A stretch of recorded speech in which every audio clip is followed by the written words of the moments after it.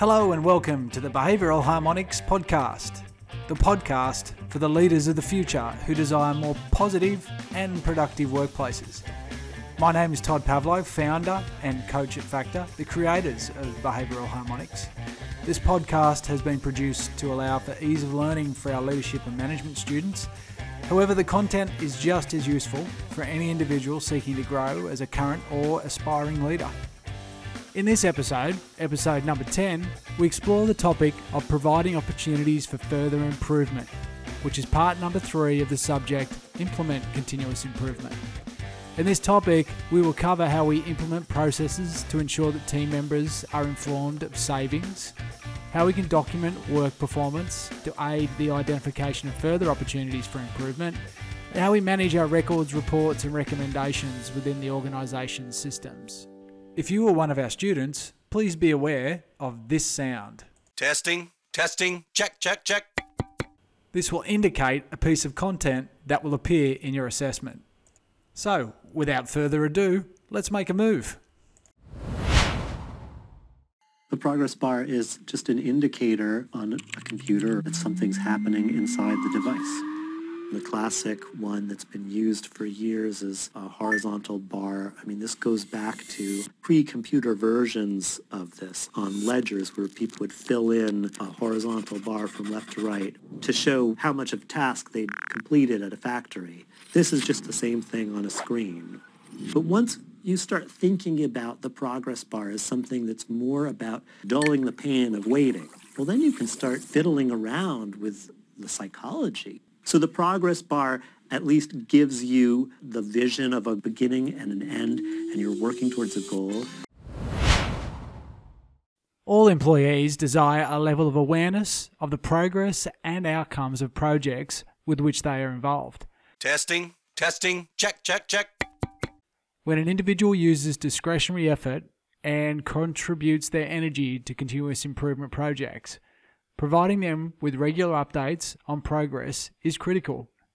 Team members can be motivated by witnessing the tangible outcomes of a project, especially when the results are positive and impact their working conditions. Consider the following processes, tools, or rituals to inform employees of the outcomes such as savings, productivity, and service improvements.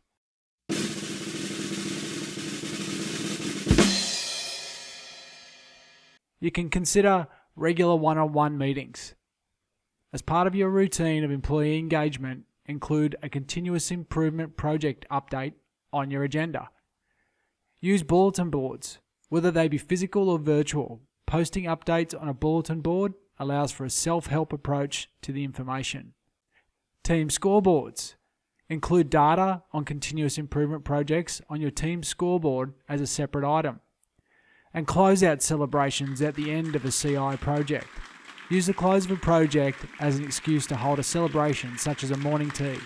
Announce the great work of the team and the anticipated and realised impacts. Process to inform senior managers. Your direct manager, or even those higher in the hierarchy, are required to be informed of progress and outcomes. Management will desire return on investment from projects measured by increased productivity, cost savings, or service improvements. Consider maintaining communication in a variety of ways, including Testing, check. an update email, advising your leaders of how your team has applied continuous improvement to customer services, including internal and external customers, how you have implemented your plan, and will monitor and adjust processes and procedures to improve performance, how you have documented performance to identify further opportunities for improvement, and how you will manage records and reports within the organisation's systems and procedures. Provide them an overview of how you've used the DMAIC process. Another way is a presentation at a management meeting. Preparing a brief management presentation to share lessons learned from a project is helpful and communicates learnings. And finally, consider performance reporting. Create a weekly report which tracks the progress of the project against planned outcomes. Reporting not only communicates effectively, it also serves as a vehicle to maintain accountability. Understand your manager's preferred manner of communication. It assists you to meet their expectations. reflection, and action. Consider how well you're communicating with your manager and your team at the moment. Are you leaving them guessing? Are you leaving them hanging? Take a moment to consider.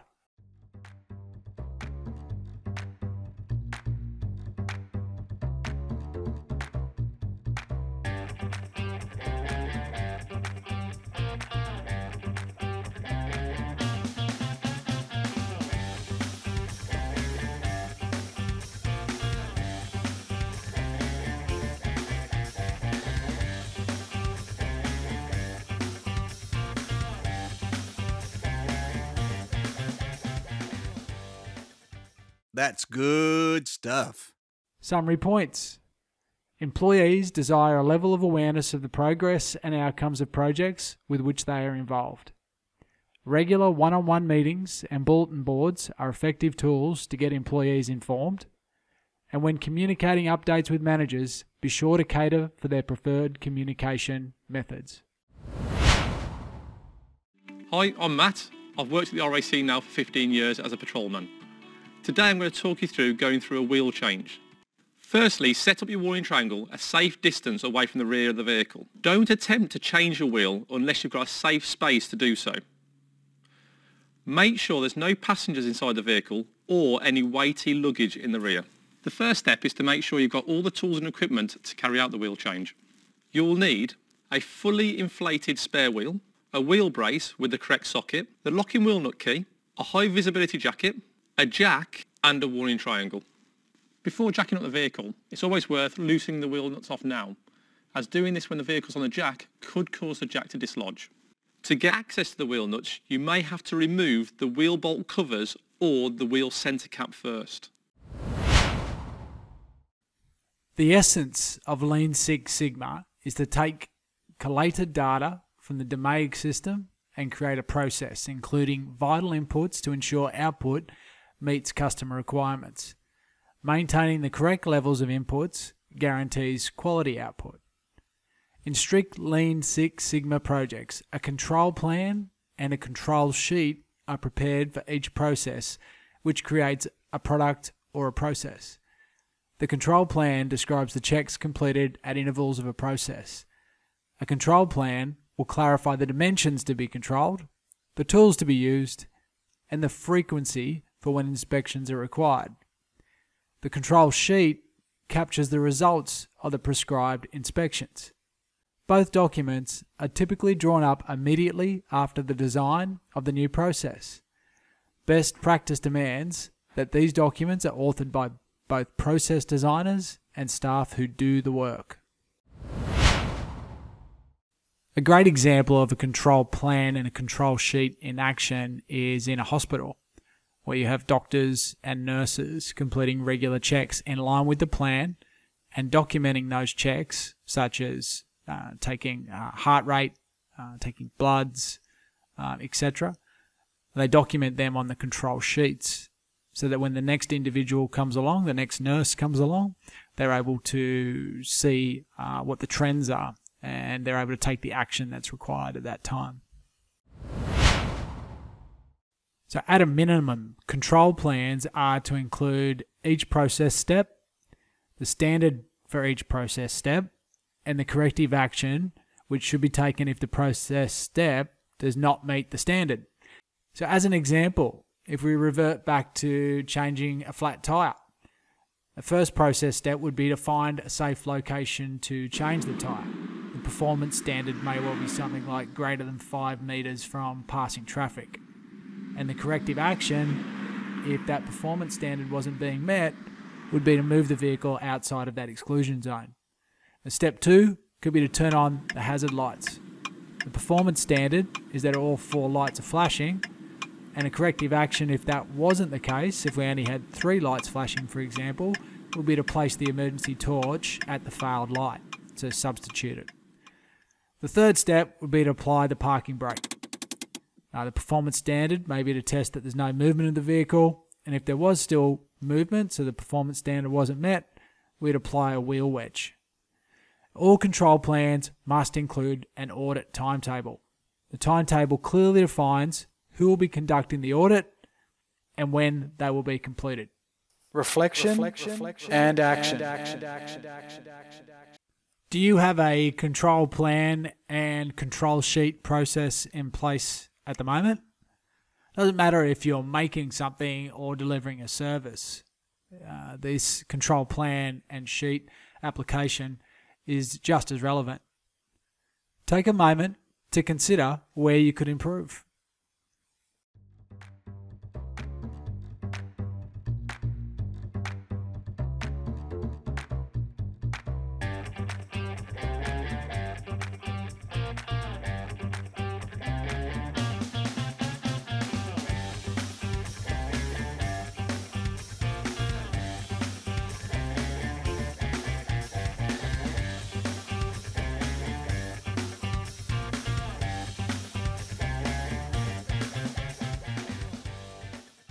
That's good stuff. Summary points. Lean Six Sigma projects require a control plan and a control sheet. The control plan describes the checks completed at intervals of a process, and the control sheet captures the results of the prescribed inspections. We'll have to have some OPEX discipline in play, but look, the market is rationalizing at this point. Lyft saw significant leverage on sales and marketing in 2019, and we think that'll continue in 2020. So there's a lot to still prove out here, but as long as growth is good and the market is rational, there is a path toward profitability for Lyft. Last year, Lyft CEO Logan Green had said it would be profitable by the end of 2021 if they exclude some costs. Well, excluding those costs, one, could be pivotal because anybody could be profitable if you exclude enough costs, right? And two, because Uber's the bigger competitor now, does Lyft have to try to revise that target date of profitability? To benchmark performance against external sources is best practice. While bettering your personal best is rewarding, ensuring that your performance is competitive in your market is essential. Sources of external reference points include competitor annual reports, industry publications, speaking with competitor customers to understand levels of performance, referencing documented process or industry standards, and gathering first-hand knowledge from competitors' former employees. Testing, check. Storing continuous improvement reports and recommendations in a central knowledge bank allows for the information to be shared for the benefit of all stakeholders. Each organisation will create its unique processes. Gaining a clear understanding of the expectations of the organisation before commencing a CI program allows you to close off your initiative officially. As referenced earlier in our podcast, organisational customer relationship management tools and enterprise resource programs are suitable sources of data for benchmarking purposes. Both systems will hold data captured over time, which will provide internal benchmarks. In addition to the ERP and CRM, other sources of internal systems and processes which assist with benchmarking include training records and databases, customer service surveys, safety performance databases, and employee surveys and audits. Reflection and action. What procedures do you have in place to store your continuous improvement reports and recommendations? Do you have a central knowledge bank? How are you going about benchmarking your performance? Are you using your CRM and ERP? Any of those other resources such as customer service surveys or employee surveys? Where could you improve and what are you doing well now? Take a moment to consider. That's good stuff. Summary points. Understand where to store your recommendations and CI project reports for the benefit of the entire organisation. An organisation's CRM and ERP are the main internal sources of data to set benchmarks. Externally, sources include annual reports, competitor intelligence, and industry standards.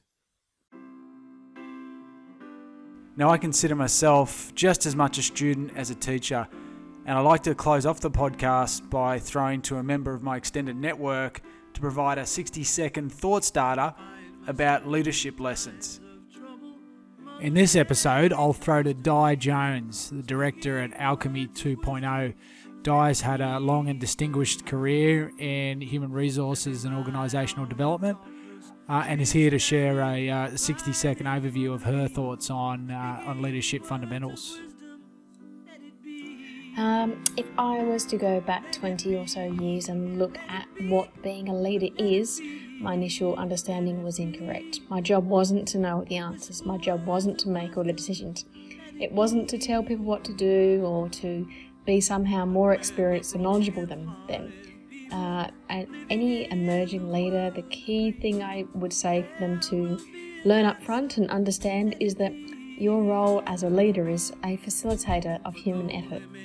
Your team may know more than you, they may have more experience than you, and your job is to help bring that through and out of them. So key to that is to ask questions. If someone comes to you and asks the question of what do I do or how do I do this, simply ask them, what do you think you should do? By starting off with questions, not only do you help people feel comfortable to come up with solutions, but it helps broaden the thinking of the entire team. So hopefully that's helpful. Have a great day and check in again soon. Cheers!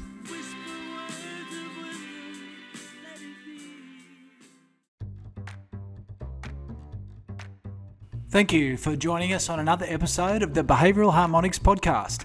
I'm your host, Todd Pavlo.